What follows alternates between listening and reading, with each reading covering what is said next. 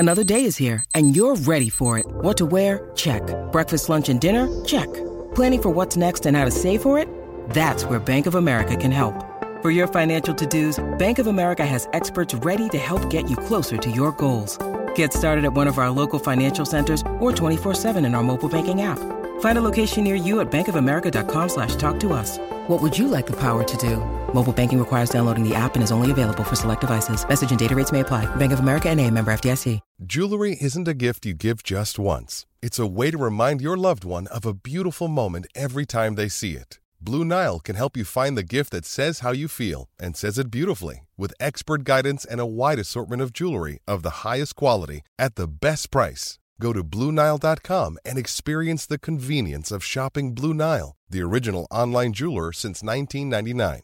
That's BlueNile.com to find the perfect jewelry gift for any occasion. BlueNile.com. Oh, you didn't know? Your ass better call somebody!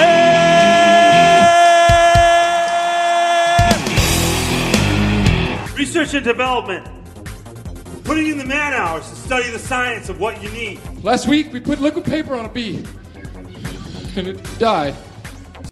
What? Did we just become best friends? Yup! Can I tell you something without you getting angry? I love you. Yeah, you big guy.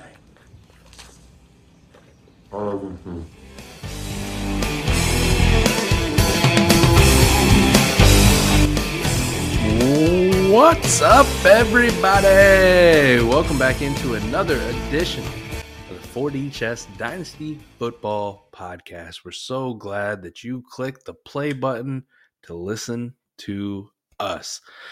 Before we get into it, please make sure you're signed up for the newsletter. So much dope content from the Destination Devi team in there every Friday. The description is in the episode description down below. But without further ado, let me bring in my best buddy here in this entire space. Adam, how we doing tonight, buddy? How you feeling? Man, I'm doing well. We are doing well. Dynasty Degenerates, welcome back in another week, another episode of the 4D Chess Dynasty Football Podcast. If you've been with us for a while, we appreciate you rocking with us. If you're new to the show, this is a Dynasty strategy show. We've been at it since the beginning of the year, early 2022. And we talk Dynasty strategy, Dynasty trades, our outlooks on, ways to gain value and try to 4D the rest of your league. So without further ado, Mike, I'm excited. We're going to get into some other stuff here this week. Hell yes, we are. And can you believe it, man? You're talking about us doing this since January. This is episode 40. Nice round number, 40. 40 times we sat down here to talk to each other, to talk to the Dynasty Degenerates and try to convey our message of our strategy and what we like to do and what we actually do. I think that's very important in today's spaces, is not just tell the people what to do or how to do it, but actually do it ourselves. So everything that we always talk about on the show is always something or how we actually look and approach our teams too. I mean, we play in a shit ton of leagues, and I know you've given me crap because I keep dragging you into more and more and more. You went from like, I'm good at 5 to now it's probably like 20. Yeah, over 20 It's all leagues. my fault. It's all my fault. Hey, I just needed a little nudge. But yeah, we're into a lot of leagues. A lot of the stuff, everything you hear us talking about here is something we're going to do or are trying to implement in our own leagues. And I honestly, Mike, through our first year here, we've made some bad calls, right? We've had some player analysis wrong. We've had certain strategies haven't always worked out. But we're going to talk about where we are today, and obviously, how we've adjusted to the information and what we think the best way to move forward is overall based on a lot of that. So for those of you who are tapped into the Destination Devi space and all the content, I mean, we have something that seems like every single day, daytime, nighttime, halftime. If there's a time in it or it ends in day, there's probably a piece of Destination Devi content out there. This team is killing the game. But one of our good friends in the space, a guy that we respect, made his podcast debut on Destination Devi. his solo podcast debut, because he also does America's Game with another one of our buddies, Eric Vanek, on Saturdays. Right. Yeah. He made his debut Monday, right? The podcast came out, the flagship show. Yes, the Dynasty flagship show. Fantastic. And he one of the things he looked at was running backs. And every time Scott does something, you know this all too well. There's always too many times where I come to you and I'll be like, I heard Scott Connor talking about this, and this is why I now hate Brevin Jordan, and I'm going to trade away for nothing. Right. Every time he does something, it makes you think, and especially for me, it makes me think, and I'm going like, holy shit, like I've never really looked at it this way. And Scott provides so many good data points and statistical analysis to back up why he's doing it. One of the things I like to do, though, and this is almost all the credit to Scott, is sometimes when Scott explains it, he's too smart for me. I'm a dumbass, and I need like simple things. I'm more of a color by numbers kind of guy. Scott's out here painting masterpieces with Picasso, like he just fucking making Bob great Ross. pictures, and and I'm just trying to draw a fish, and stay within the lines. But he's trying to draw something that we can guess on Pictionary, Yeah. I'm lucky if I can make happy little trees. That's it.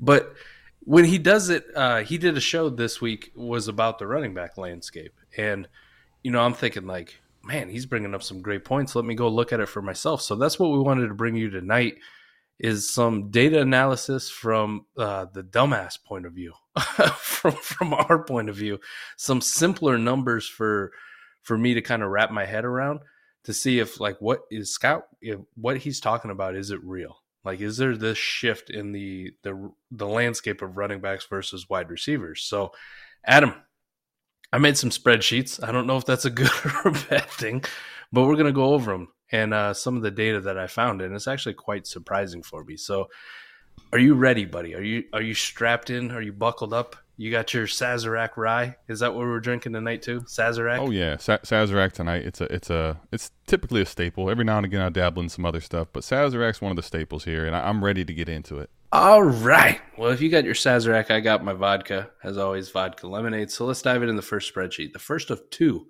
spreadsheets that I made. So what I did is I took all the running backs, right? So I took all running backs down to RB50. Yeah, RB50.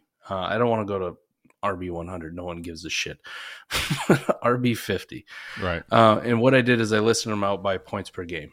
All right. So credit to where I found this data, ESPN, standard PPR scoring. It lists their fantasy points, their average. What I did do, though, is add an ADP column. So right here in column D, Adam, you can see this. Obviously, the people listening on radio cannot. But I added an ADP column, right, just so I could keep track of where these people were drafted. So the ADP column is pulled from Adico's ADP, one that we've talked about on the show a billion times, one that we love. Beautiful. I pulled it from August, so the entire month of August. So right before the season started, right? So I didn't want September to bleed in or injuries or anything like that. Right before the season started, Dynasty ADP, 12-team Superflex leagues. Pretty standard stuff. What I found, Adam, was for RB1s, the average ADP of an RB1 is pick 71.5. So roughly about the back part of the fifth round. So pick 5'11", 5'12", okay? The average ADP of an RB2 was 99.6. So the eighth round, early part of the eighth round. And for an RB3 was 125, pick 125. So about the middle part of the 10th round. So this just gives you an idea of where the running backs were. Now, conversely, if I go to the wide receiver thing, I did the exact same thing for the wide receivers, except for went down to, again, wide receiver 50. So I'm not going to go too far deep into it.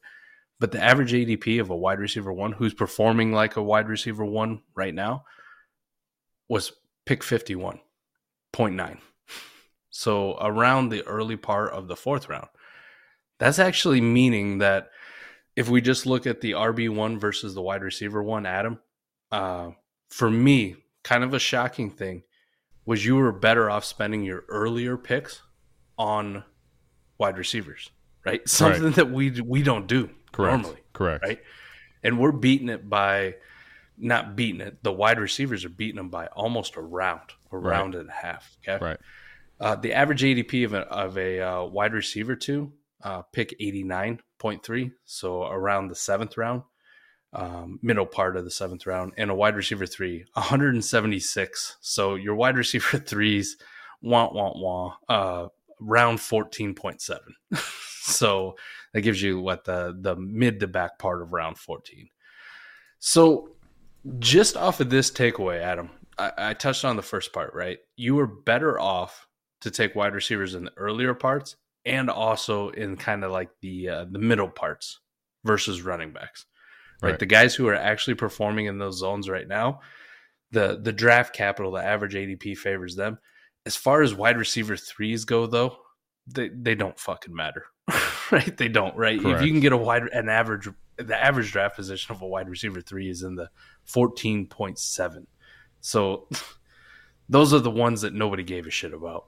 Nobody cared about them in Dynasty. You could find them all over the place, which was kind of surprising for me. Before I get your thoughts on it, let me dive into the last part of this.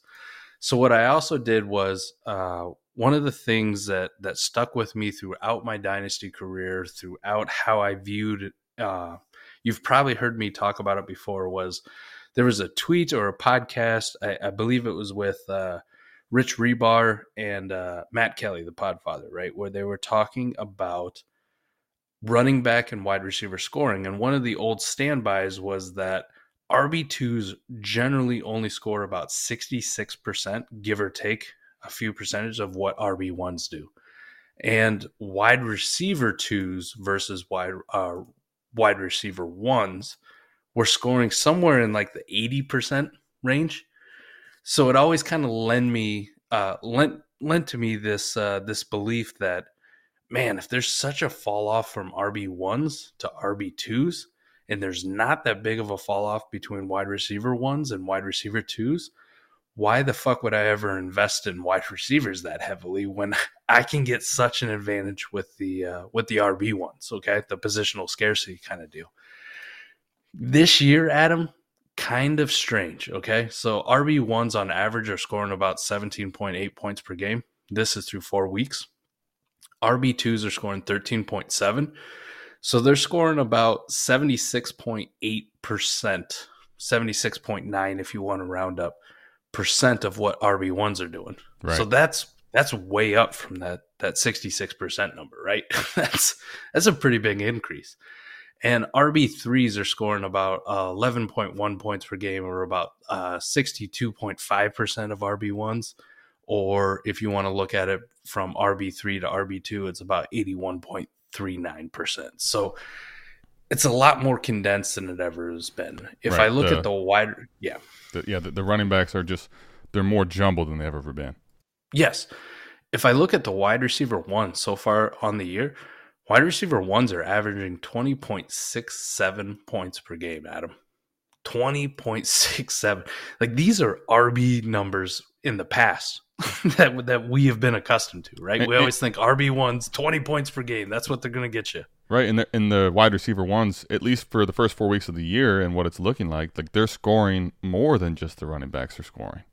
Correct. The wide receiver twos, like, there's a big gap between a wide receiver one and a wide receiver two, bigger than ever. 15.1 points per game. They're scoring about 73.3% of what a wide receiver one is. So that's down from that 80% number, right, that I gave earlier. Wide receiver threes, 13.2, about 64% of wide receiver ones, and about 87% of wide receiver twos. So it leads to this weird kind of like convoluted year that we've had, and it's felt strange to everybody, but wide receivers are, one, scoring more points than running backs.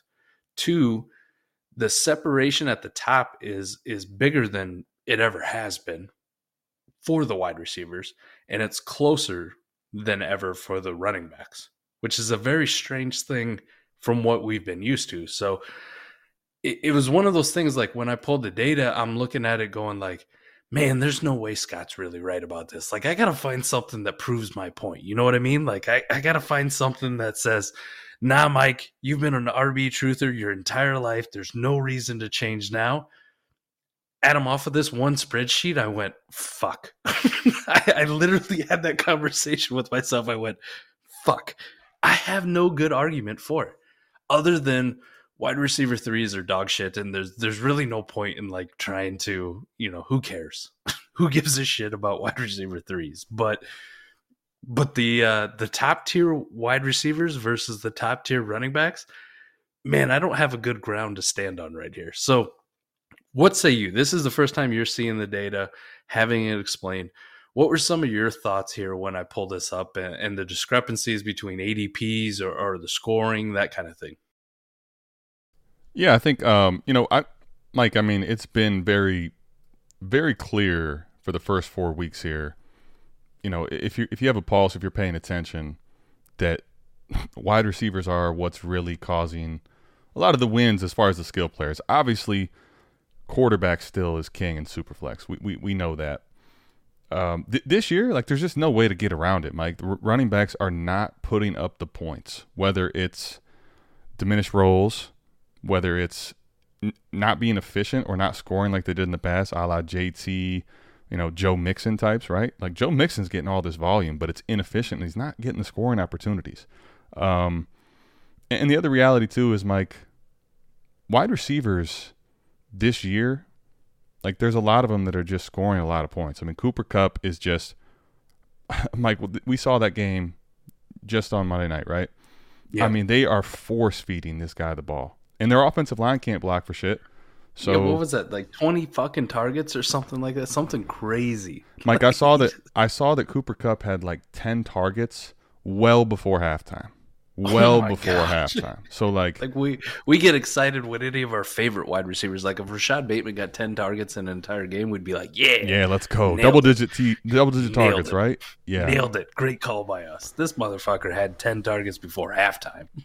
Yeah, I mean, and Mike, just keeping it real, like through 4 weeks, there's no way to say that the running backs are not disappointing, and like that's just the reality of it. The one thing that I do think is important to talk about at some point is, is the 4 week sample size enough, and is it a big enough predictor in the future? Like, you can't really say for sure, but the reality is, yes. I mean, right now, running backs are disappointing. There is truth to a lot of the running backs. One of the reasons you and I were high on Saquon Barkley, one of the few guys at the running back position we got right, was he's looking to get, like, he's so talented, they're going to put him on the field a ton. His opportunities are insane. Yes. So he's a perfect, if you're one of these guys that wants to go for one running back, right? Like, he's a perfect fit for that because he's on the field so damn much. A lot of the guys that we like at running back, they're not seeing a Saquon Barkley level opportunity, let alone workload. Like, they're not on the field enough to even get Saquon opportunity. So, yes. That piece is a big part. And obviously, the 2020 class, you had a lot of those running backs that were really exciting that either disappointed or got hurt. Cam Akers and J.K. Dobbins coming off the injuries. So what it's really led to, Mike, is this landscape of the running back position where, there's not that many young, exciting running backs that you can chase. We've talked about it on 4D before. The tantalizing upside running back, there's not that many of them right now. And I think that's part of why 2023 has been so craved and why everyone's so high on it is because of looking for those. But the running back landscape right now, plus how they're performing, and plus some of the guys that are drafted later, the Jamal Williams types, the Miles Sanders, the Josh Jacob types, right? Like, these guys are hitting. And then, if you thought that ETN was going to be the workhorse, you were fooled because James Robinson, who's being drafted a lot later, has come through. So, like, there's a lot of truth to running back, heavily investing in running back this year through 4 games. It's probably hurt you. Now, there are scenarios, right, where you could have had Nick Chubb and Saquon Barkley and Derrick Henry and you're okay. But by and large, like, it's absolutely right that running backs are not smashing for us. They're just not. They are not.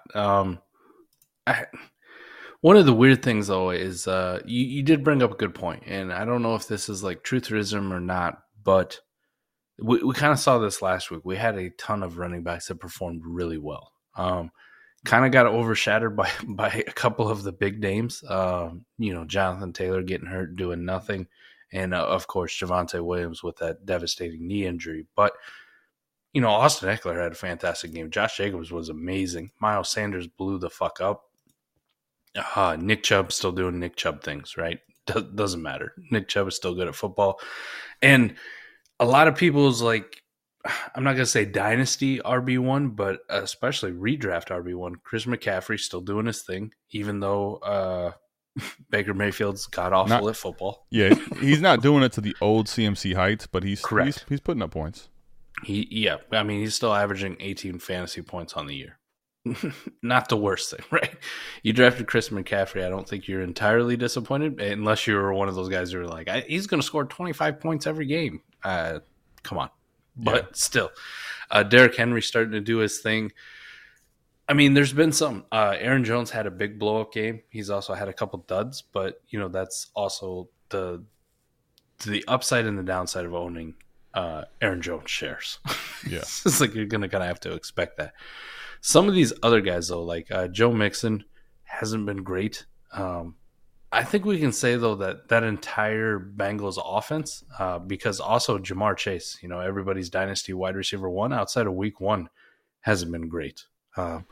T. Higgins has had a blow-up game since then, but the whole offense just has not looked like it used to, like we remember.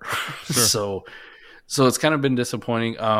Breece Hall is starting to come on. Again, other mainstays like Leonard Fournette starting to fade a little bit and cede more work to Rachaad White, J.K. Dobbins.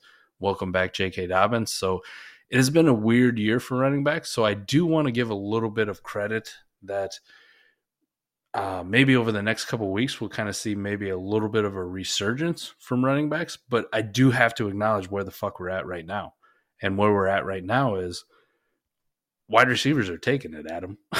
Just off of this one spreadsheet and my own data research, wide receivers are taking the cake. Everything that Scott provided, wide receivers are taking the cake. But I do want to say that maybe it's some of this, we've heard a lot about this, the shell coverage, right? The cover two shell. It's all the rage in the NFL, the defense. Maybe this last week with some of these offenses going if you want to play that and not give up the big play, maybe we're going to establish the fucking run a little bit more, right? You want to put two safeties deep, now we're going to run the football a little bit more. So maybe we see a little bit swing back for the running backs, but like I said, that is an actual data. I can't put my conjecture into a spreadsheet. No, I mean, that won't show up worth a shit. The numbers are numbers, and I mean, Mike, though, I do want to say this too. There's absolutely truth to the wide receivers are scoring more when it comes to those wide receiver 1 weeks, right?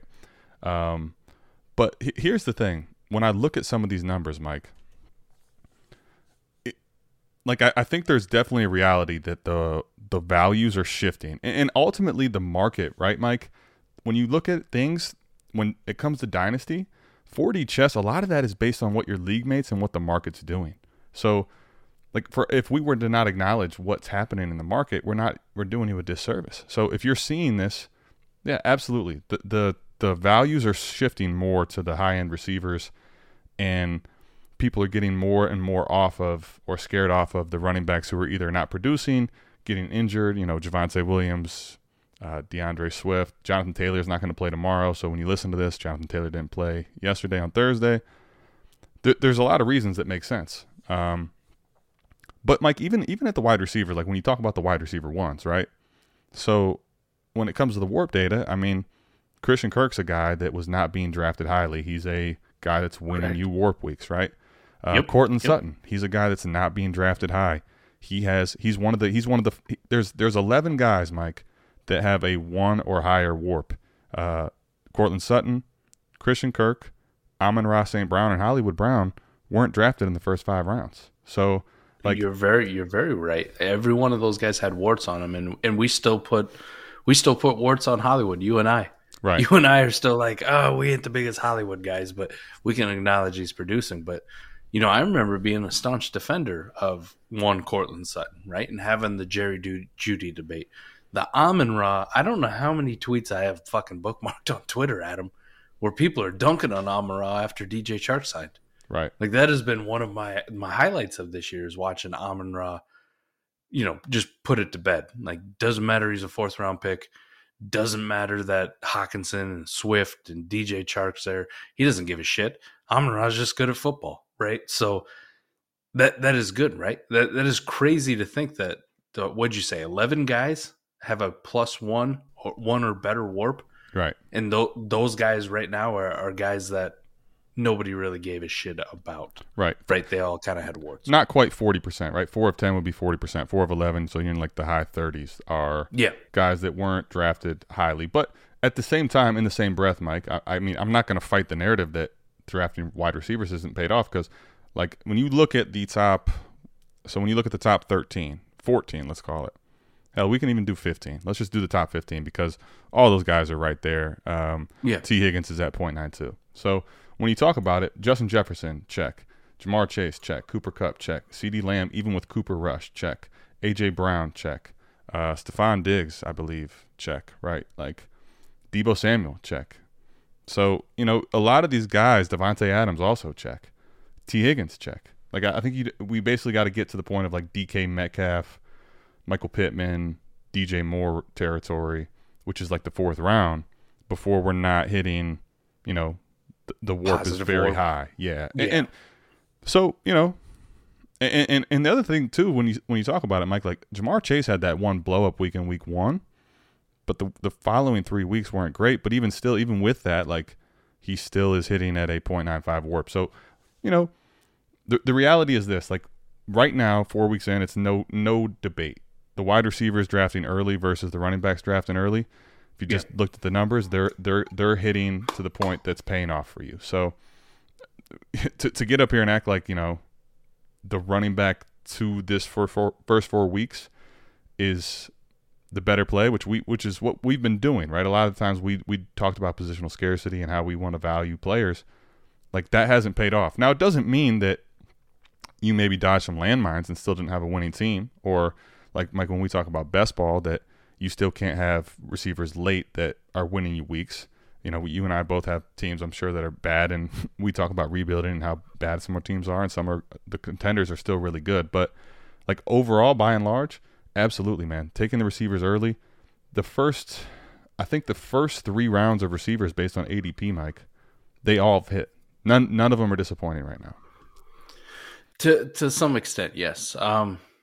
Man, I don't want to make this the entire like, holy shit, Adam and Mike have gone soft on us. They've gone completely to the dark side of wide receivers. No. I just need to acknowledge, right, the first 4 weeks, I mean, people are right about it, right? I do have something else, though, Adam. So never fear if you're a staunch running back truther. If you're a staunch running back truther, there is a glimmer of hope. It is not a safety net. It is more like one of those flimsy orange buoys that they toss off you. A giant cruise ship. They give you like a 1 foot wide orange buoy. Like, here, this will save you from all the ocean waves, keep you from drowning. That's what this is.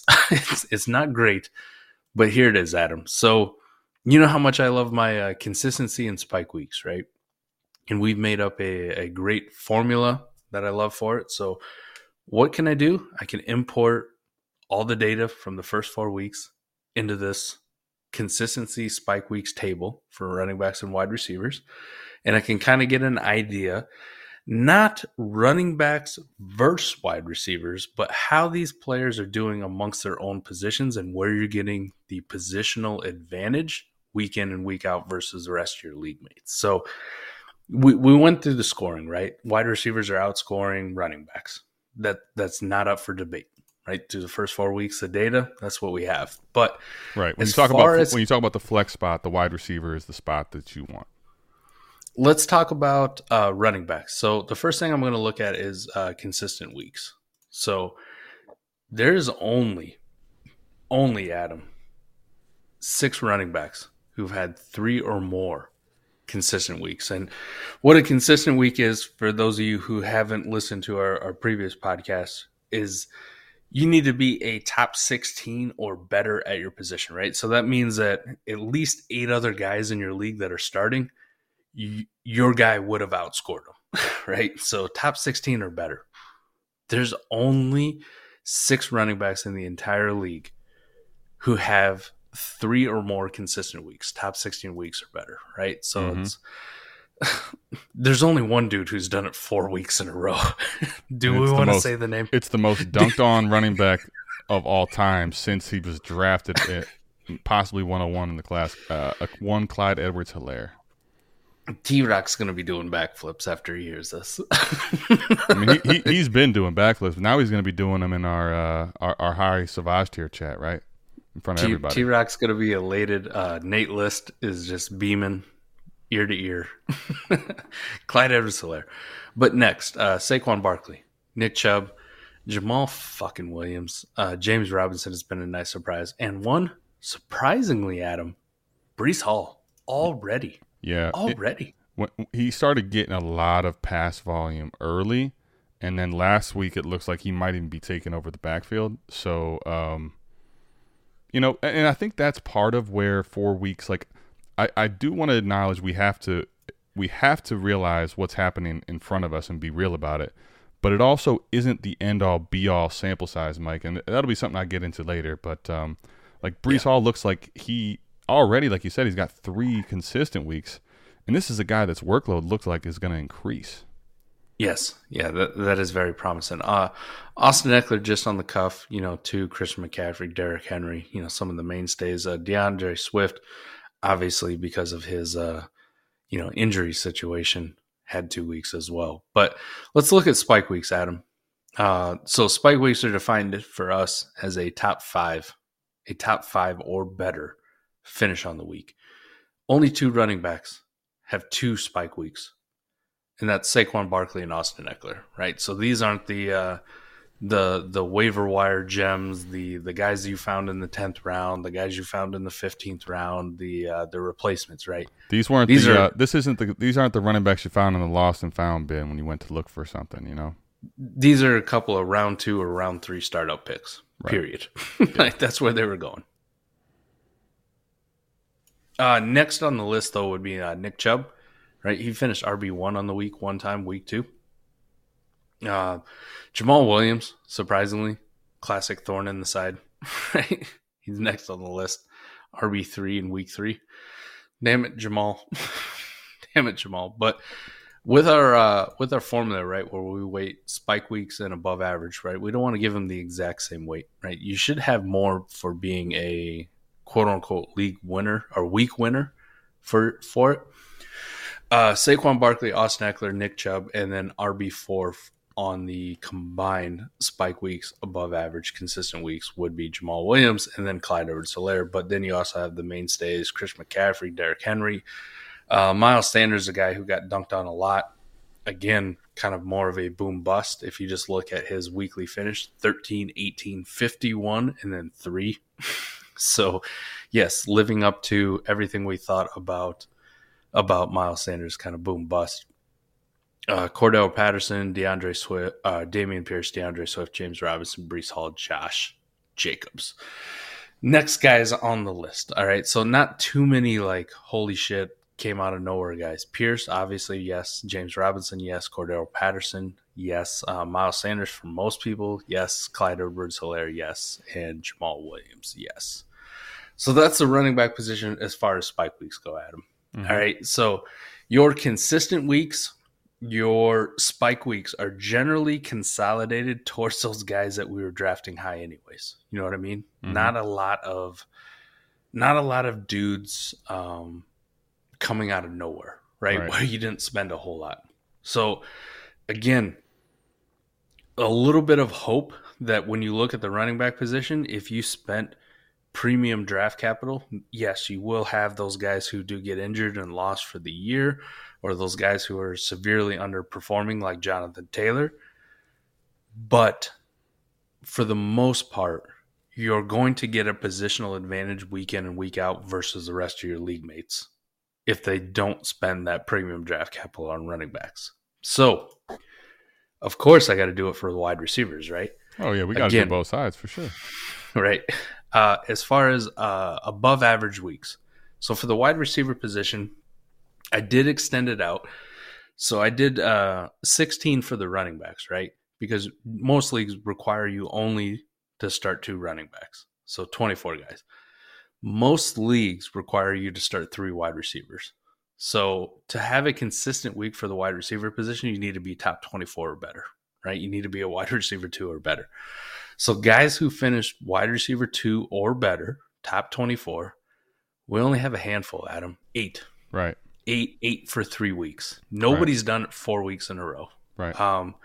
That's actually a lie. Mr. Cooper Kupp. As you can tell, I pulled this data while I'm watching Monday Night Football. So Mr. Cooper Kupp would be the only one. Yep. Because, of course, it's Cooper Kupp. But the other guys, Tyreek Hill, A.J. Brown, Christian Kirk, Cortland Sutton, CeeDee Lamb, Tyler Lockett, and Jahan Dotson. Did you think fucking Jahan Dotson was going to be on this list? I like No Jahan way. Dotson a lot. He's one of my highest owned wide receivers, but no way would I told you he would have smashed this early, this fast, as far as the consistent weeks go. No way. That is incredible. Wide receivers with a spike week. Again, top 5 at the position. Wide receivers with a top 5 finish. Tyreek Hill, Cooper Kupp, Justin Jefferson are the only guys with multiple, 2 or more. Right. So, and then if we look at combined, right, the weighted ones, guys over 3. So you got Dotson, Lockett, CeeDee Lamb, Sutton, Kirk, A.J. Brown, DK Metcalf, Mike Evans, T. Higgins, Amon-Ra, Devontae, Hollywood, Jalen Waddle, Stephon Diggs, Justin Jefferson, Cooper Kupp, and Tyreek Hill. Yep. Right. Mr. Jamar Chase does not make that list. Very interesting, right? So he's got finishes of wide receiver 4, 43, 29, and 27. Mm-hmm. So when we look at it from a best ball perspective, right? Wide receiver 4 finish was very nice week 1. Won you week, right? Probably helped you win your week 1. The rest of the time, below average option.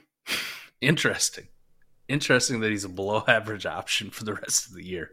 And right? even you could have done better. And even someone who's smashing, obviously as far as the WARP data goes, when you talk best ball, Mike, you're basically looking at Justin Jefferson, who's gonna win you 2 weeks. But also, if you're counting on him to win you 2 weeks, it ended up being that week 2 and week 3, if you're relying on him to win you those weeks, which he did, right? Number 1, 4, and number 1, week 1, right? But then in week 2 and week 3, like if you're relying on him as a first round pick, you better be backfilled with a lot of depth because he's not making your lineup for 2 weeks in a row. Way below average those other 2 weeks, right? Not even cracking your lineup for most teams. And that's not poorly constructed. And that's not to dunk on those 2 guys. It's just more of the point that in best ball, the roster construction, the way you go about thinking about things is a little bit different. Because not saying that Justin Jefferson and Jamar Chase aren't nice options in best ball still, Mike. This is only 4 weeks of data. We can already assume based on the opportunity and the targets coming their way that, better weeks are ahead for both of them. But just being fair and objective, like when we look at it, it's different in best ball than it is in lineup. Huge. It's very interesting when I look at this from the data perspective where, again, there's so many options at the wide receiver position, right? The only glimmer of hope that I'll give off of this is some of these guys are kind of like all or nothing players, right? The Justin Jefferson. But we can also go to like Stephon Diggs, right? 6-1 week 1 and 2, but then 32 and 35. A below average option for you, right? Nothing more than a wide receiver 3. Interesting. Right. Whereas if you look at a guy like Cortland Sutton here, I'm looking at Mike, who's going to give you, right? He probably missed your lineup week 1, but then he is that guy that's really rock steady and helping you win at other positions because he's a wide receiver 2 for 3 weeks in a row. A high-end wide receiver 2. Another one, Tyler Lockett, right? 70, 15, 21, 21.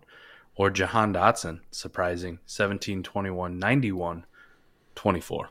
Yep. So more consistent in your lineup more, not giving you as big of a duds. There's a lot more, when I look at this kind of data, there's a lot more options at the later part of your startup drafts where you can hit. And for us, I think that's why the whole running back thing hasn't seemed so detrimental, right? Like I'm not willing to just rub shit all over my face and be like, yeah, I'm that guy. I fucked this up. I think for me, it's been because generally when I did the strategy, right, Adam, in quarterback, we know runs the whole fucking thing. So in the first 4 rounds, I'm trying to get 2 running backs and 2 quarterbacks generally. Right. In some form. Unless you got one of the high-end tight ends. Correct. Unless I got Kyle Pitts. For me, anyways, Right. It was Kyle Pitts or bust, and that didn't work out. That one hurt you. Yep. Even when I got Kyle Pitts, it was still a bust. Don't matter what build you took. It was a bust anyway. But generally, like, I was missing out on Kyle Pitts, so I would take a quarterback or running back in round 1. I'd take a quarterback or running back in round 2, 3, and 4. And then I'm looking at the guys in rounds 5 through like 10, 5 through 12. I might take 1 or more like running backs in that range too, or like my 3rd quarterback. But generally, like, my focus is on these wide receivers, right? I'm drafting. We hammer guys them like, out there, yeah. Yeah.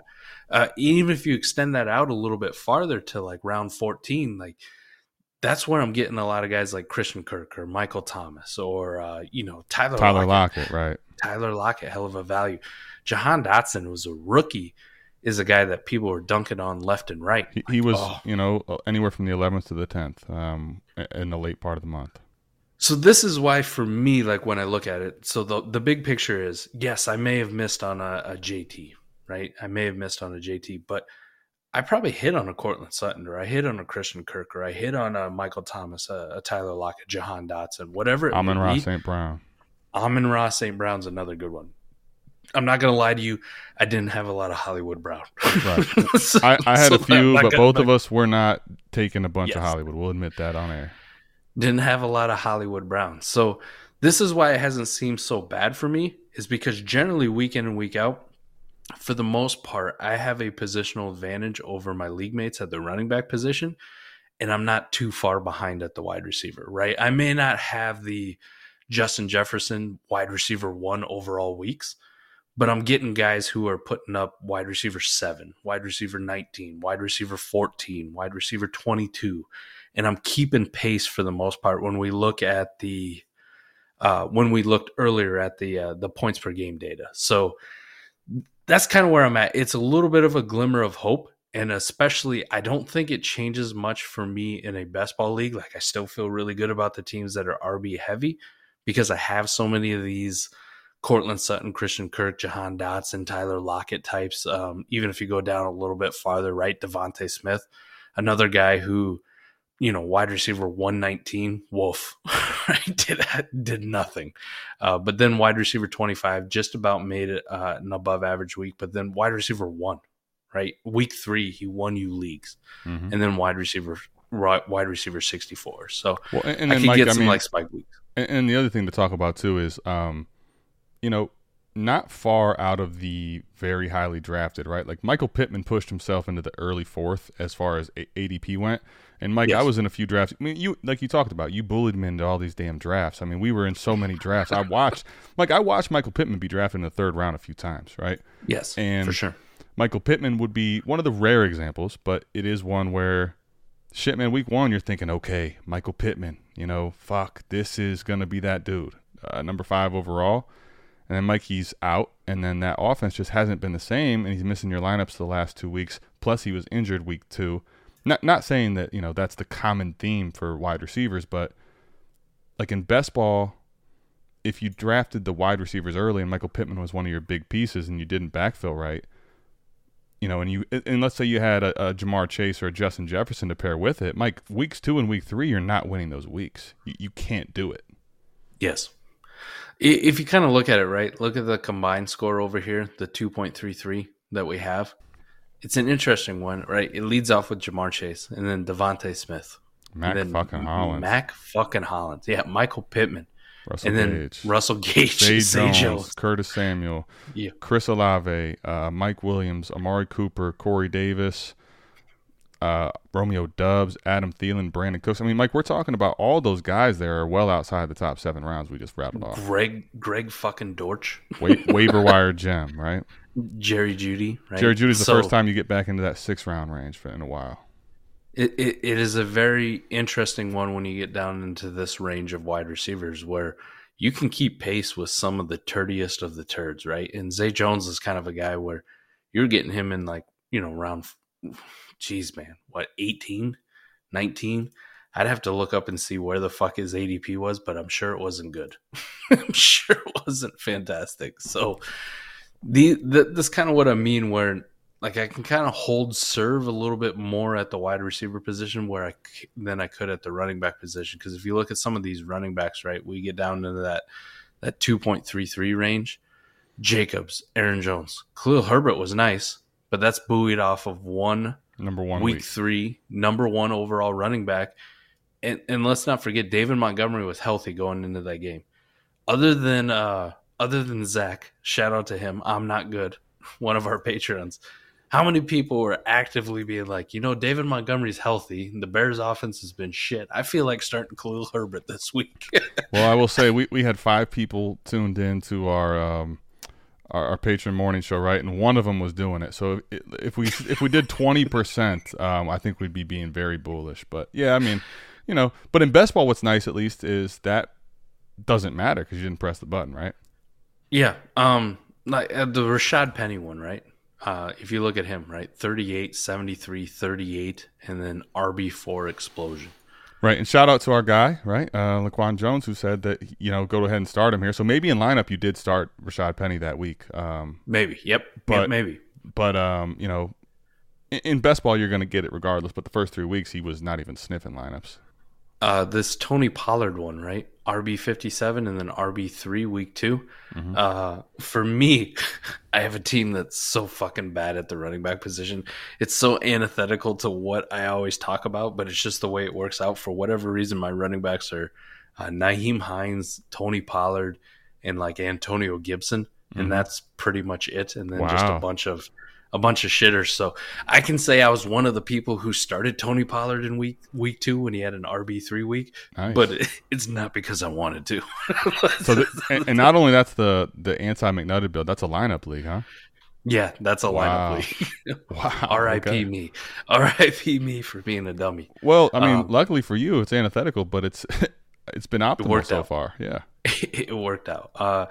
Joe Mixon, Antonio Gibson, Najee Harris run out the crowd of a score of 2 or better in combined spike weeks. And right. Look at some of the dudes who are missing, though, right? Leonard Fournette. Oh, man. Gave you one consistent week, and it was this last week. Right. RB12. Damian Harris, I don't think too many people were invested in him, but Dalvin Cook specifically, RB20, 38, 13, and 27. Yeah, he is Javonte, RIP, Denver's offense has been horrible. Right, so even before he tore the ACL, which was week 4, so if we took that off the board, you're still only looking at he was a RB8 in week 1, and then week 2 and week 3, he didn't make your lineup, so... The one thing I do want to point out is there's some zero RB or hero RB or whatever the fuck you want to call it, darlings on this list of like suboptimal guys, right? So we touched on the Dalvin Cook one. Obviously not a zero RB guy. You had to spend a top, I would say at least a 4. He could fit the hero RB though, right? If you took one. For sure. Javonte, no. But Ramondre, you know how much hype Ramondre was getting? 56, 44, 8, and then 22 this last week. Right. Giving you one consistent week out of all of them. James Conner was a guy that people fucking loved. 15, 40, 35, 26. Not great. A.J. Dillon, another one. 10, 36, 48, 32. Not really doing you anything. Chase Edmonds, J.D. McKissick, Michael Carter, Dontrell Hilliard was not somebody that anybody was really drafting. Zero RB, hero RB, robust RB, didn't fucking matter. Dontrell Hilliard was not on your radar, but Melvin Gordon, Jeff Wilson, and then J.K. Dobbins. But obviously J.K. Dobbins, nothing in the first 2 weeks, not even playing. RB 46 and then RB 10. Very interesting here, this kind of cast of characters, right? Because there's a lot of zero RB truther guys in here that aren't doing shit and aren't giving you an advantage. So, again, I'm not saying this is like the aha, gotcha, because I can acknowledge on the first spreadsheet it's not good. When I look at that data objectively and put my fucking feelings aside, I go, yikes, we do have a little bit of a shift here through the first 4 weeks that I need to acknowledge.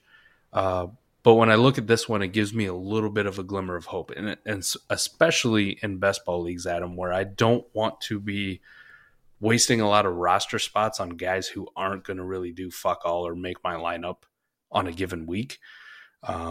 Whereas the wide receiver position still, even with the elevated wide receiver scoring, still lends itself to you drafting a lot of these guys late, right? These wide receiver 3 types, when we gave the average ADP of those guys, right, in the round 14 and a half, those kind of guys can get you spike weeks out of fucking nowhere. So those are the dudes that I'll still be investing in best ball for sure. Yeah. So I think, Mike, when we dive into all this data, it's funny because you told me you had the spreadsheet you were going to show me on the show, but I've been doing some digging and I kind of had an idea that the numbers don't look great, but really when I look, I have several lineup leagues, but my portfolio now is over 50% best ball. When I look and start digging and seeing the numbers and how I've been drafting, a lot of my best ball contenders are in still pretty good shape, which lends to the data you're showing here. So I think what's interesting, though, is there's actually a scenario where in best ball and lineup, it's a different conversation. And I think ultimately, Mike, when I think about all this data, now that you've showed it and we talked about it out loud here, I think the reality is if you're listening, Dynasty Degenerates, you're tapped in with us. You heard Scott's podcast, you're hearing this, right? And it's on the same network, and we're all a team. But you're hearing this and you're saying, okay, like it's sounding like you're kind of agreeing, but kind of conflicting. But how do we move forward? And I would say this, like this does show that in best ball and lineup, the strategy may be different. Where I'm not going to say if you did the 0 RB thing that you couldn't have had a good team, but the numbers are looking more like in best ball. You do probably want to get some of your running backs early because you're going to have a hard time finding consistent weeks in those back end RBs. And then very rarely are they hitting spike weeks. So I'm not going to say you can't have it that way, but it's probably more optimal still to get a few of your running backs earlier in best ball. Albeit the reality is still that you get the Javonte Williams, you get the one that gets hurt and doesn't produce, you get a DeAndre Swift or something. So, but how do we move forward, right? And I think there's two things to look at, really. Mike, I will say this too. Even in lineup, I think one thing to really keep in mind and keep your pulse on is what is the market doing? And I want to say it this way because through 4 weeks we have this, right? So we'll acknowledge like Breece Hall looks like he's ready to take a step forward. Dobbins looked good last week. We don't know 4 weeks out of a 17-game season. Like it's not enough to say for sure that's what's going to happen. But if this trend continues, where does the value shift?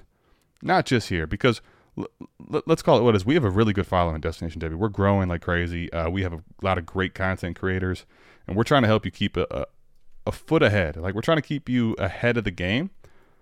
But I don't know that everybody else has necessarily shifted. That the large majority of gamers have shifted quite yet to this. So it might give you an advantage. But is it going to be what stays? And if it does stay, what we kind of need to talk about is what is the move in the future.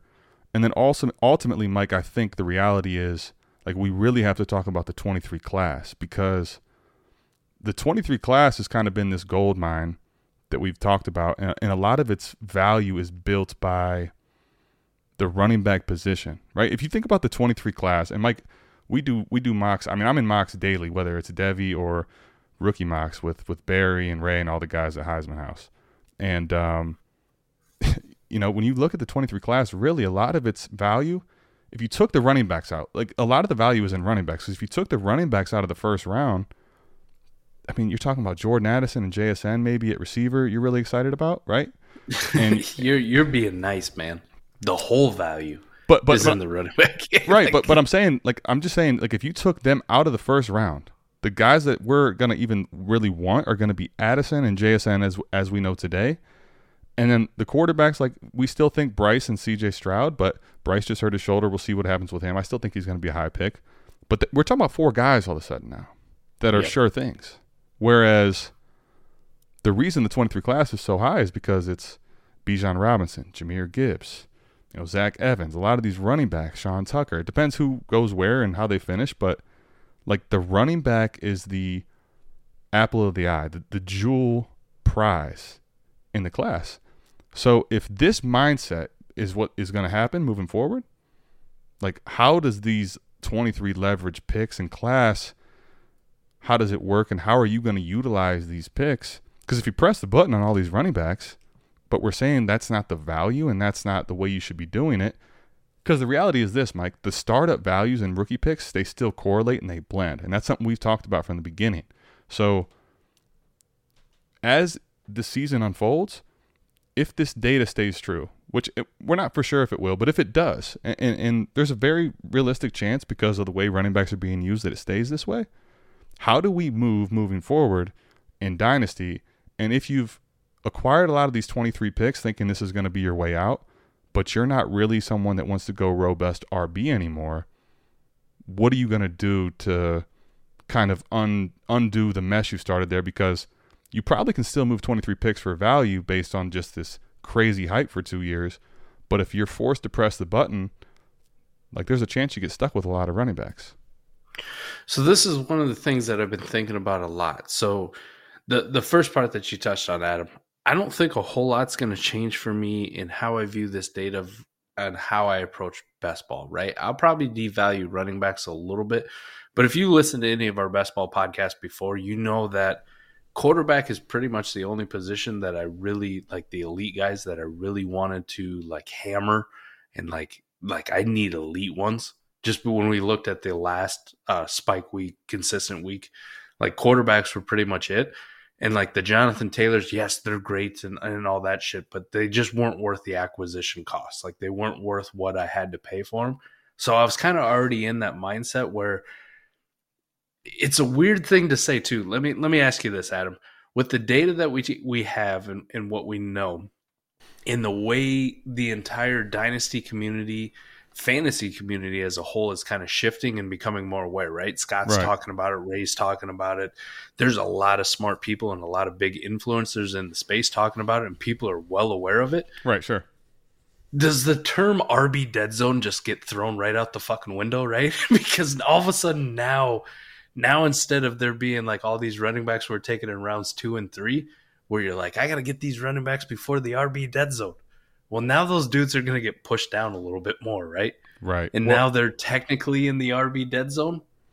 That's not a thing anymore. Like those are the dudes that I actually want, right? Maybe I'm taking a CeeDee Lamb earlier than I ever have. Well, and then in like round 3 or 4 or maybe round 4 or 5, I'm like, holy shit, I can't believe like a Nick Chubb type or an Austin Eckler is available or whoever it may be. Fuck, I'm going to take these dudes. Like those aren't dead zone RBs anymore. These are potential game changers that you're taking in those spots. Well, it's so interesting, Mike, because that's where I was going to go too. But okay, so first and foremost, I think regardless of best baller lineup, one thing that stays true in both of them is quarterback early is still king. If you can leave with 2 top 12, top 15 type quarterbacks, it's the optimal strategy regardless of best baller lineup. Right? Things will probably differ from there as you go. It's not always different, but there is a different strategy when you talk about lineup in best ball. We've been playing best ball now, for a decent amount of time, like in a lot of different leagues to see some of this stuff play out. Yep. This is what I would like to say. And let me say it this way, right? Like Scott Connor's podcast, and you kind of hit it, right? Like, I've been a content consumer. I'll be honest, since creating content and with how crazy my life is, I have not quite had I haven't been able to consume as much content as I've liked to or I have in the past. But there's still the staples I consume. I'm not gonna miss, And so when Scott has his flagship podcast, and I'm on the intro, right, and I'm like, yeah, let's see what this is all about. And he's hitting with a lot of points that are opposite of how you and I have thought, which doesn't mean that we can't be wrong. And obviously there's points where we'll be honest, the running back is the wrong way to go in certain spots. But when I start listening, it makes you think.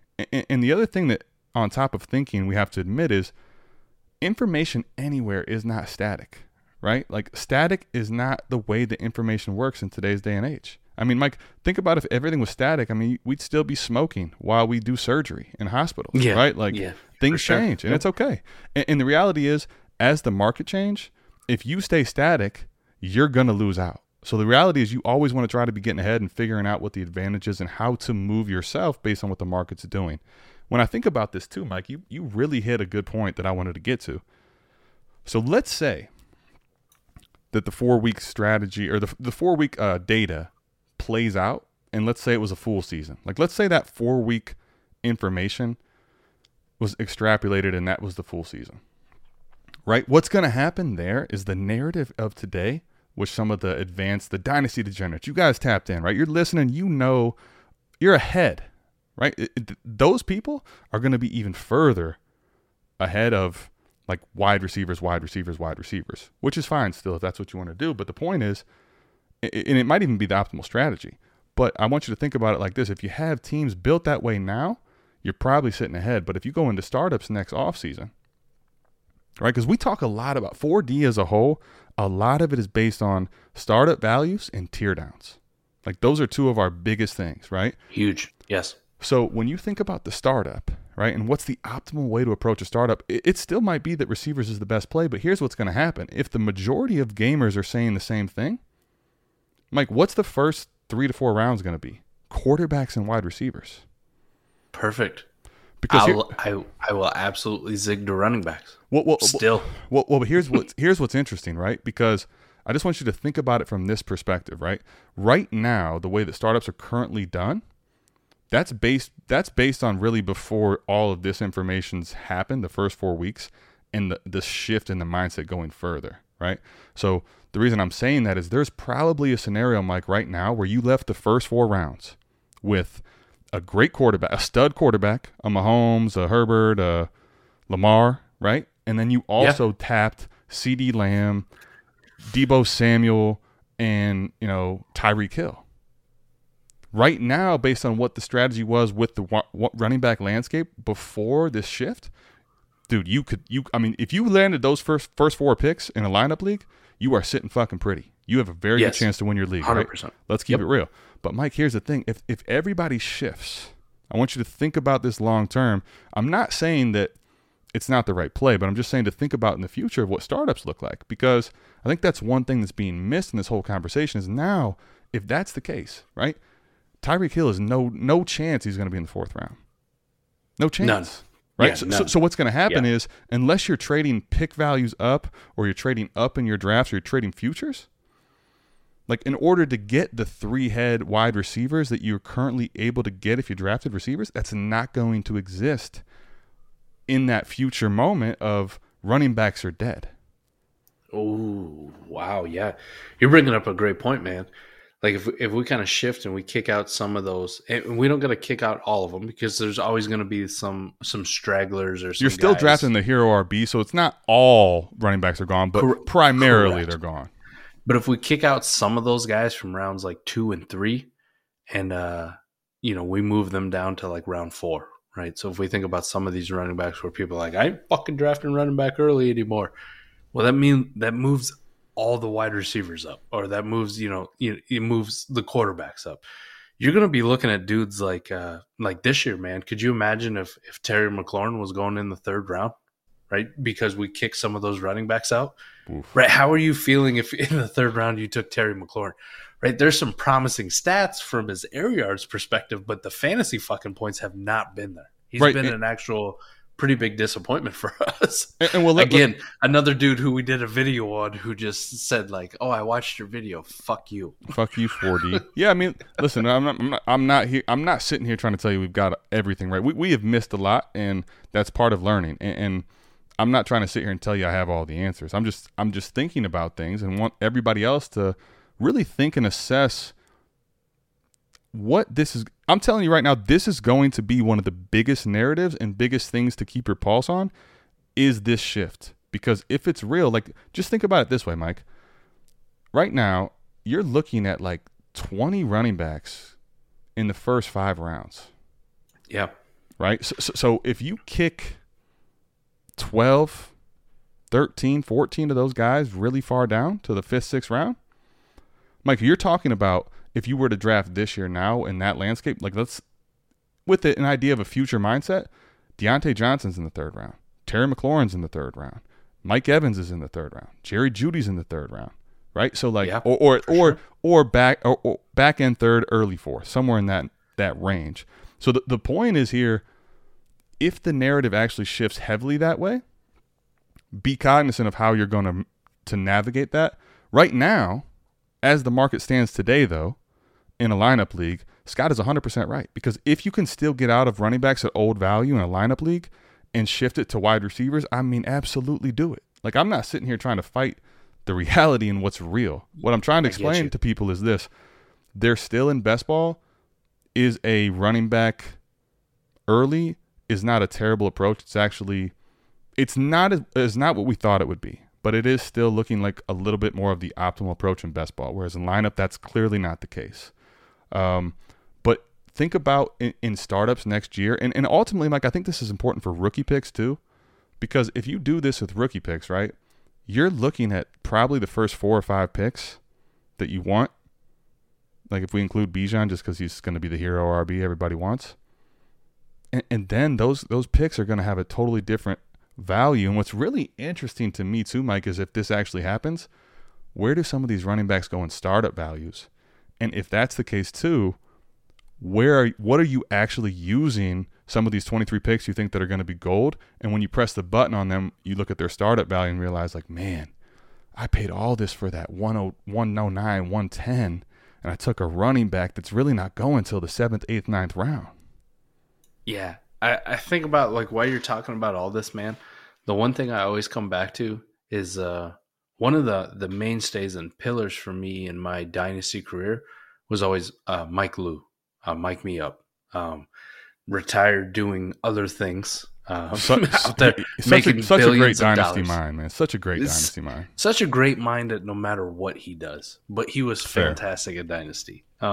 This is also why he's retired from the content, because he's just so good at doing everything. He's like, I have other interests. So, but one of the things that he always said was be water, right? And be fluid, be liquid, be able to take on any shape. And what you're talking about there, Adam, with startups, doesn't matter if it's best ball or lineup. The general consensus, and one of the things we always talk about being on here is that kind of like zig when everybody else is zagging. Being able to go with the flow. You know, instead of drafting a wide receiver 24, if RB5 is still on the board, fucking take RB5. Like, just do it. I know it may be like, hey, wide receivers over running backs, but everything has a limit and everything has a breaking point. You don't have to in a startup draft in general, like one of the things that we talk about with our patrons especially is you don't have to chase. Like when somebody starts a run or everybody goes on a quarterback run, you don't want to be the last guy. You know, you don't want to be getting quarterback 9. Suboptimal. When your tier was quarterback 8, right? You don't want to be chasing, right? Start a new tier. Start your own fucking run, right? Be the first guy to take something else. We do it in everything we do, whether it's a redraft, whether it's dynasty, whether it's these all 22 leagues that we started doing, right? Everybody started out quarterback. And what did I do, Adam? Fuck them quarterbacks. I ain't taking quarterbacks. I'm going to take wide receivers, or I'm going to take edge rushers. Or I'm going to do whatever the fuck I feel like in all 22 drafts. So that is a huge thing. But let's get back to your original point where you're talking about. And this is something that confuses the shit out of me too, because I've kind of seen we see the data. We can acknowledge it. But it's a weird dynamic where people are going, yes, we can see it. We can acknowledge the fact that wide receivers are kicking the shit out of running backs so far this year. 4 weeks in, there's no debate. It's not a debate. Right. Like you're talking about 23 class, to me, like the whole part of the 23 class that we love is the running backs. The quarterbacks, they have issues. Bryce Young, before the shoulder injury, had issues about, size. Holy shit, can he hold up in the NFL? He's kind of a really slender built, smaller type quarterback. Right. We kind of see some of the struggles Tua's going through right now. Not only the concussions, but he's had so many injuries throughout his entire career, tightrope surgery, a fucking dislocated hip. a weird, Bo Jackson type injury. He's just kind of always been nicked up. So we're always kind of worried about these slender frame type quarterbacks. And Bryce Young is one of those. CJ Stroud, week 1 was not good. People are like, this is your QB1? this is your guy? And it's like, man, you're on pretty good footing, right? He didn't look great. And then he's had some moments, and then he's had some not so good moments, so he's kind of up and down. The other quarterbacks of the class, Anthony Richardson, great week 1, terrible, the next couple weeks, and then, a slight rebound. Will Levis has some issues, whether that's him or his offensive line. Tyler Van Dyke is pretty much just out of everybody's fucking mouth in conversation. Maybe you get another surprise like a Jaron Hall or somebody else who rises up. Michael Mayer, the tight end, who we were like, oh, that's baby Gronk 2.0. Some of his warts have been exposed, and some smart people have been out there like, why the fuck are we so high on this guy? Like, he's not athletic. Like, what are we doing with this guy? Right. It's also the tight end position. We know it's usually a dumpster fire unless your name's Kyle Pitts. You're chasing every year because it's so bad, right? The wide receiver position. Jackson Smith and Jigba been beat up. Jordan Addison is probably the only one who's been relatively consistent in performing up to expectation. Keyshawn Boutte. Boutte's been a disappointment, man. He's moved down my board. I talked to Ray earlier today. He's moved down his board. He's been disappointing, man. He hasn't done much and damn near quit on his team week 1. And that's going to leave a sour taste in not only our mouths, but NFL mouths. So outside of that, the only thing we could really hang our hat on has been the running back position, right? Bijan Robinson, I've seen Dynasty RB2 already. Not even in the NFL yet, but Dynasty RB2. Jahmyr Gibbs, phenomenal last week. And he's pretty much been phenomenal his entire career. But we do have some concerns about his size. Right, he's got that DeAndre Swift type body style, right? Correct. He hasn't shown the injuries that Swift, did at times. Correct. But he's got that build. 100% correct. Zach Evans had a great start to the season, kind of faded. I don't know if this Judkins kid is for real, right, but it just seems like every time I look at anything Ole Miss, it's always Judkins and not a lot of Zach Evans. So I don't know where the fuck he stands. Sean Tucker, this is a Sean Tucker friendly show. I love Sean Tucker to death. I love the talent. I love the burst. I love everything about him. But again, we're going to have questions because of Syracuse and the ACC and blah, blah, blah. Tank Bigsby kind of been up and down. But in general, the only thing that's really produced consistently, like I can knock these running backs for individual things, has been the running back position. We're in this weird dynamic, though, where this is what the 23 class is kind of built on, if you strip away all the bullshit. And yet we're in a 2022 where people are starting to get more and more out on the running back position. So I think there's this weird disconnect with being out on the running back position in Dynasty or redraft or whatever, and then thinking that 2023 is going to save everything, right? Like these 4, 5, 6 running backs, whatever you get, are so much better than the current crop of running backs we have, right? They're better than Barkley. They're better than an aging Zeke Elliott, better than Aaron Jones, better than Christian McCaffrey, better than Jonathan Taylor, Antonio Gibson, J.K. Dobbins, Cam Akers, DeAndre Swift. I mean, the list goes on and on. Austin Eckler. Like, they're so much better than these guys, or these guys are all immediately going to fall off like as soon as next year. And there's going to be this great reset of 2023 is going to make running backs great again. Well, and I don't understand it when everything we're kind of looking at from a data set with our eyes, with our ability to process and try to analyze football. Right. Even if it says no. Right. Even if you just watch football, you can kind of understand the idea behind the numbers and that it correlates with what you're watching. Right. Because it's the reality. Now, here's what's interesting, Mike, because we're at the point where, like, we got to try to wrap up here pretty soon. But at this point, right, it's so interesting because there's a few different ways this can play out if we're keeping it 1,000% real. So let's say the narrative stays this way the whole time, right? Ray and I were talking a little bit back and forth on Heisman right before we did the trade show and then did this episode today on Wednesday about how the 23 class, right, it's built up with a lot of these running backs. And now if you think about it this way, Mike, this was something Ray and I didn't talk about. When I thought about zero RB kind of had its point early when it really first surfaced. Now the game has been changing some, like Scott talked about that in his podcast, and the usage, the splits, how they're utilizing backs primarily as like the Saquon Barkley workload. It's getting more rare. But going into the 2017 season, zero RB had really hit like a point of like people were really in, right? From 2014 to 2016, the first real strong zero RB push hit. And then the 2017 class happened, Mike. And as time went on, that pushed value back to the running backs to where, not saying the zero RBs all went away, but that the robust RB kind of came back into the fold, right? And then you had the 2020 class happen. And the 2020 class was telling everybody that RBs are early. If you think about your off-season drafts, if you were in startups, if you're Dynasty Degenerates, just try to stick with me here on this. 2020, you were looking at, in that offseason, crazy RB high. Like you're looking at Jacobs going early, Sanders going early, all these rookie running backs going early in startups, right? And then slowly but surely, right? Because what happened with that 2020 class, it wasn't that they weren't talented, but you had Akers underperform, then get hurt. J.K. Dobbins kind of performed late, but didn't show you enough, get hurt. You had, Clyde Edwards-Helaire, complete bust so far until this season where all of a sudden he's getting lucky as hell with touchdowns and all this other stuff, but that's neither here nor there.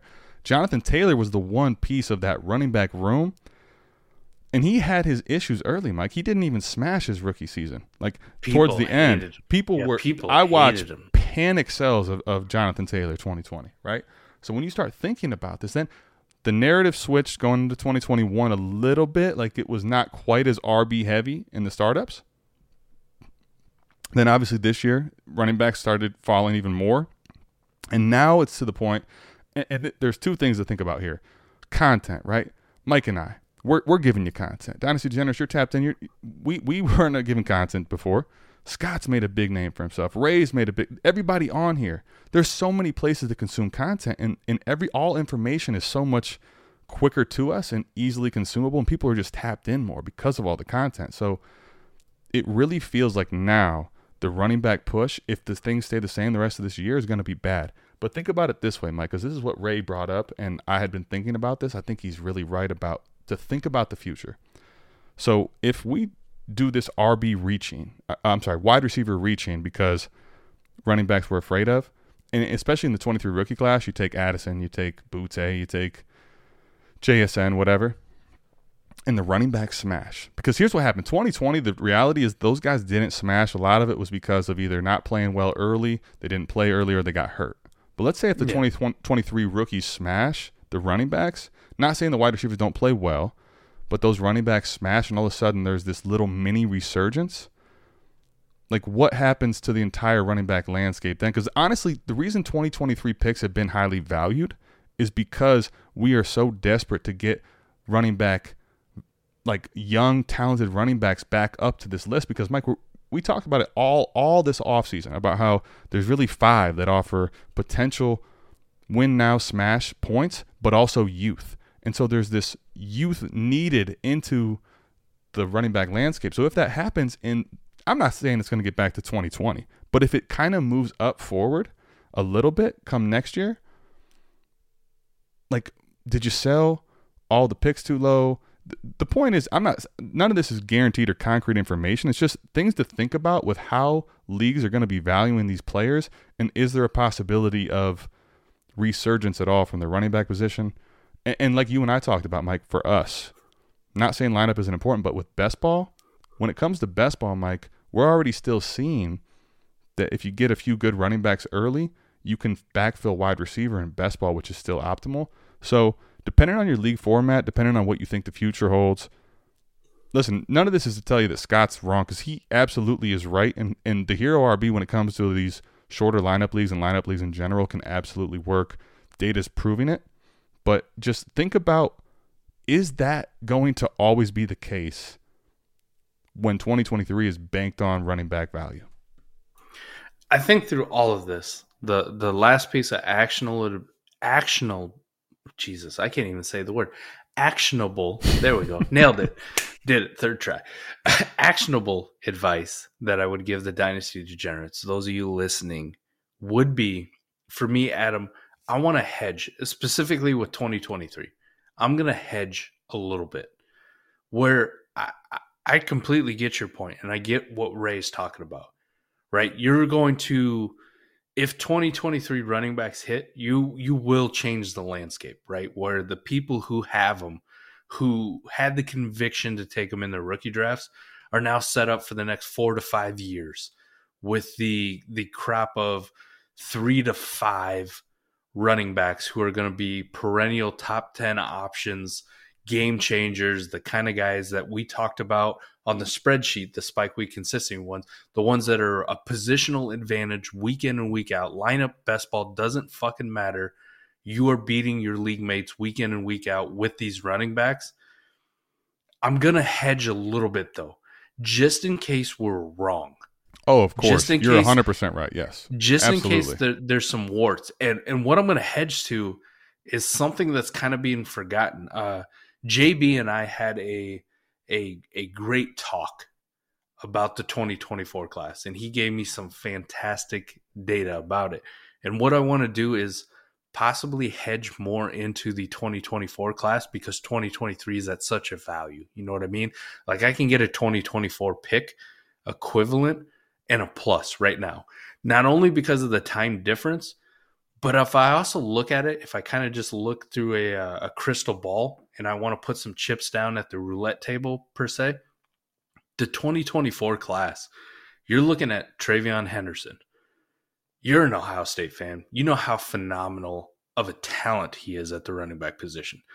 Rocket Sanders, Raheem Sanders out of Arkansas. Loving his Holy game. shit. Loving his game. Like, has he kind of just been like exploded on this? Talk about everything that you and I love at the running back position, right? Big, fast. Like, I like those 220 plus guys who can run a 4.3. Yeah. Those guys, the Jonathan Taylors, the Saquon Barkleys, you know, R.I.P. Antonio Gibson, but he was one of them. The Bo Jackson types, you know, those huge dudes who run extremely fast and can do it all. He is one of those dudes. Braylon Allen, again, another giant. I don't know if he's as fat. Like, he's probably not a 4.3 guy. Maybe a 4.5 guy, but still big, fast, like my type of running back. And that's just the ones we know about, like the ones who haven't emerged already in that 24 class, or some of these 23 guys who may end up going back to school for another year because of the whole NIL situation, the transfer, maybe want to win a championship, whatever the fucking case may be. We already have a good idea of what the 24 class is. I think I'm going to hedge just a little bit, right? Because 23 is at a crazy value. I think there's a little bit of a fallacy about if we're kind of having this RB running wide receiver shift, that maybe I want to just put some of those assets and I just want to kick them down the road while it's at its peak and kind of hedge that maybe we're a year too early. We know 22 wasn't it. It was Kenneth Walker and that was it for us. Like outside of that at the running back position, it was a dumpster fire. Now Dameon Pierce is doing something, but Isaiah Spiller, mostly inactive. R.I.P. Like James Cook, R.I.P. so far. Yeah, so far. So maybe we're also just a year early on 2023 when I kind of look at the class as a whole. Like Bijan's great.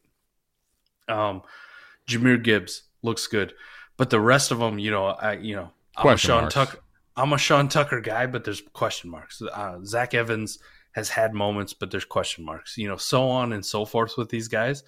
With 24, I don't have as many questions, and people are kind of just pushing it off to the side because we've been told 23, 23, 23, 23, 23.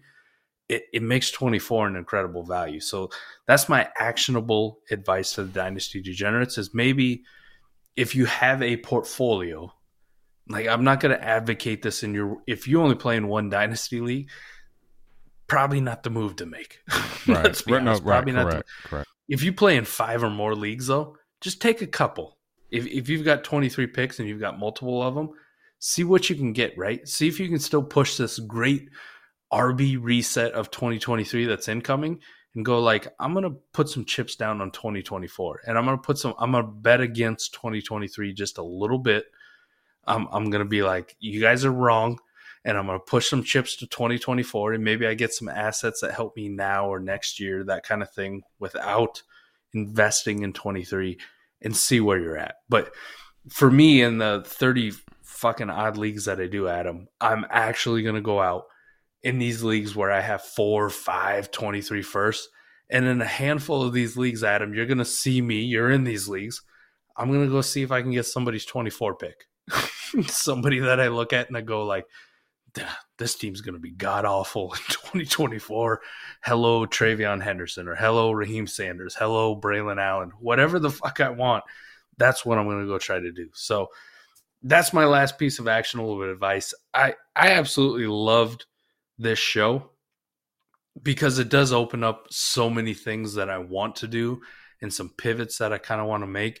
And even though it's a hard to swallow pill, right? We got a whole handful through the first 4 weeks about the running back position. It's a good one to have, because if you're not adapting in your dynasty, you're not adapting in fantasy football, you're going to be the guy that we're all making fun of. You're going to be the person that we're all going like, this dude always finishes last. And it's just because you're stubborn and you don't want to change your ways. Right. Even you and I, no, we ain't doing that, truthers, we ain't doing that. I got to turn the RB dial down, right? It was at a 10. We're the RB truther guys. It was at a 10. We're probably at an 8. I still love RBs. Just not as much as I used to. The data says don't do it. Yeah, I mean, based on the landscape, it's been proven a bad bet. We can tell you though, we showed you the numbers that say in best ball it actually is not the same as in lineup, and it hasn't been as bad as a bet. Which, Mike, I think this is the last thing I'll finish before we get out of here. What I'm thinking about, because Mike, we play in a lot of leagues together. You know that as far as best ball leagues and what ATM's doing in rebuilds, I mean, 23. In the leagues I have 23 picks, I got 24 picks. So I'm not like underexposed in 24 and all the 23. Like I got both. So what I'm going to do, Mike, based on the information we told you in best ball, is let the narrative shift happen if it does. Because Mike, guess what's going to happen? I have the most recent rookie mock pulled up. Mike, guess what I'm going to be able to do with some of these later firsts? Yeah. Mike, I can probably get Sean Tucker, Zach Evans, Tank Bigsby, Devin A-Chain. Hell, man, if it gets crazy enough, I might even get Gibbs at like 107, 108. So the point is, there's a couple things I'd say actionable, what I'm going to do and what I would suggest. Now, if you don't want to listen to what I would suggest because you think I've screwed you all along, I get it. But what I'm going to suggest anyway is, if you can move 23 picks at crazy value, that has been the case, to de-risk some of your overexposure, I'm for it. Especially if you're getting into the wide receivers that are younger or stable range, I get it. Or even better, if you can find a way to maybe move like a couple of these projected late firsts for an elite quarterback. I'm in a league, right, where there's a guy named Baskin. I mean, Baskin is the death of me. He drives me crazy, but I know he listens to Scott. He's one of the Dynasty and Chill guys. I watched him move 2 23s and Kenny Pickett for Deshaun Watson in a start 9. And I'm like, I know why he did that. He's been sitting on these 23 picks. I know Scott told him 23s maybe not going to be as valuable in their later ones. So, like, something like that in lineup, I'm all for. Like, if you can do that type of thing, do it. Right now, today, even with the best ball conversation we're having, if you can move like a guy like Joe Mixon or some of these running backs that are aging, that aren't producing, for full boat value of old to an RB truther, do it, right? Those are things that you have to be honest about and explore. But that being said, like, if you can't and the narrative shifts heavily against running backs, like, I'm not going to tell you to go sell running backs at a super big discount in best ball leagues because this narrative shifting. Now, in lineup, totally different conversation. But in best ball, I think before I move some of these later 23 picks in best ball, I may actually want some of them depending on how bad the narrative shift becomes. Because even if the running backs are being clowned, if they get to the back half, Mike, I'm going to take a lot of shots on these because we just saw the best ball numbers even when running backs are down. And we're admitting running backs are down. They look like a small optimal play. So that's kind of what I'm going to do. Mike, if you got anything else to say, let me know. Otherwise, I'm going to get us out of here. No, man, that's the crux of what we do here at 4D Chess, right? It's always been the crux, the tear down, the asset multiplication, that kind of thing in general.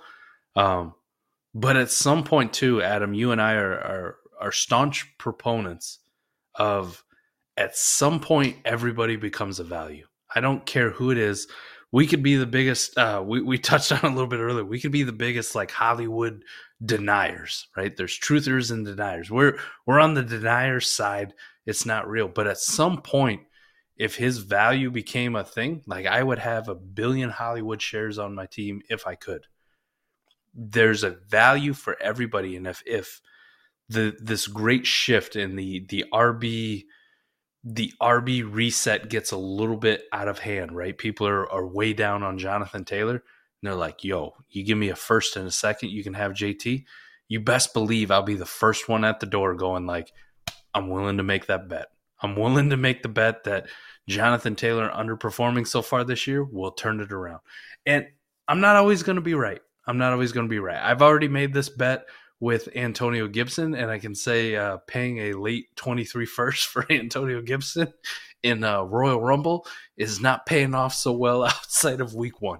Yeah, my excessive Cam Akers, Yes. overexposure has really hurt me. The only good news is most of it's been in best ball, so I've had the backfill to still win, but whatever I invested in Akers in most of the leagues, unless I bought him at his absolute fucking floor after Achilles, it's not paid off. Like you're not going to bet 100%, but that's kind of the point too, is while not betting 100%, how do we get to the edges overall?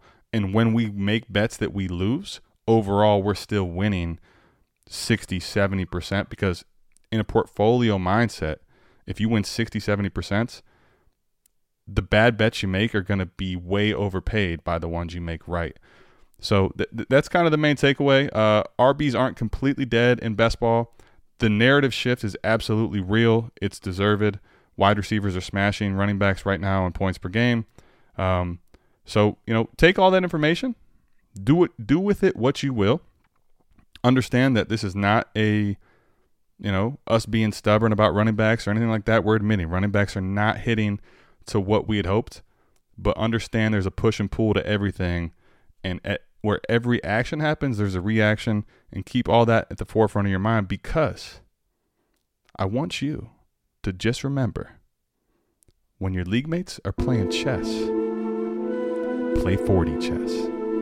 I love that transition. That's going to do it for us. We're out of here. We appreciate you. We'll see you same time, same place next week. Peace. Peace.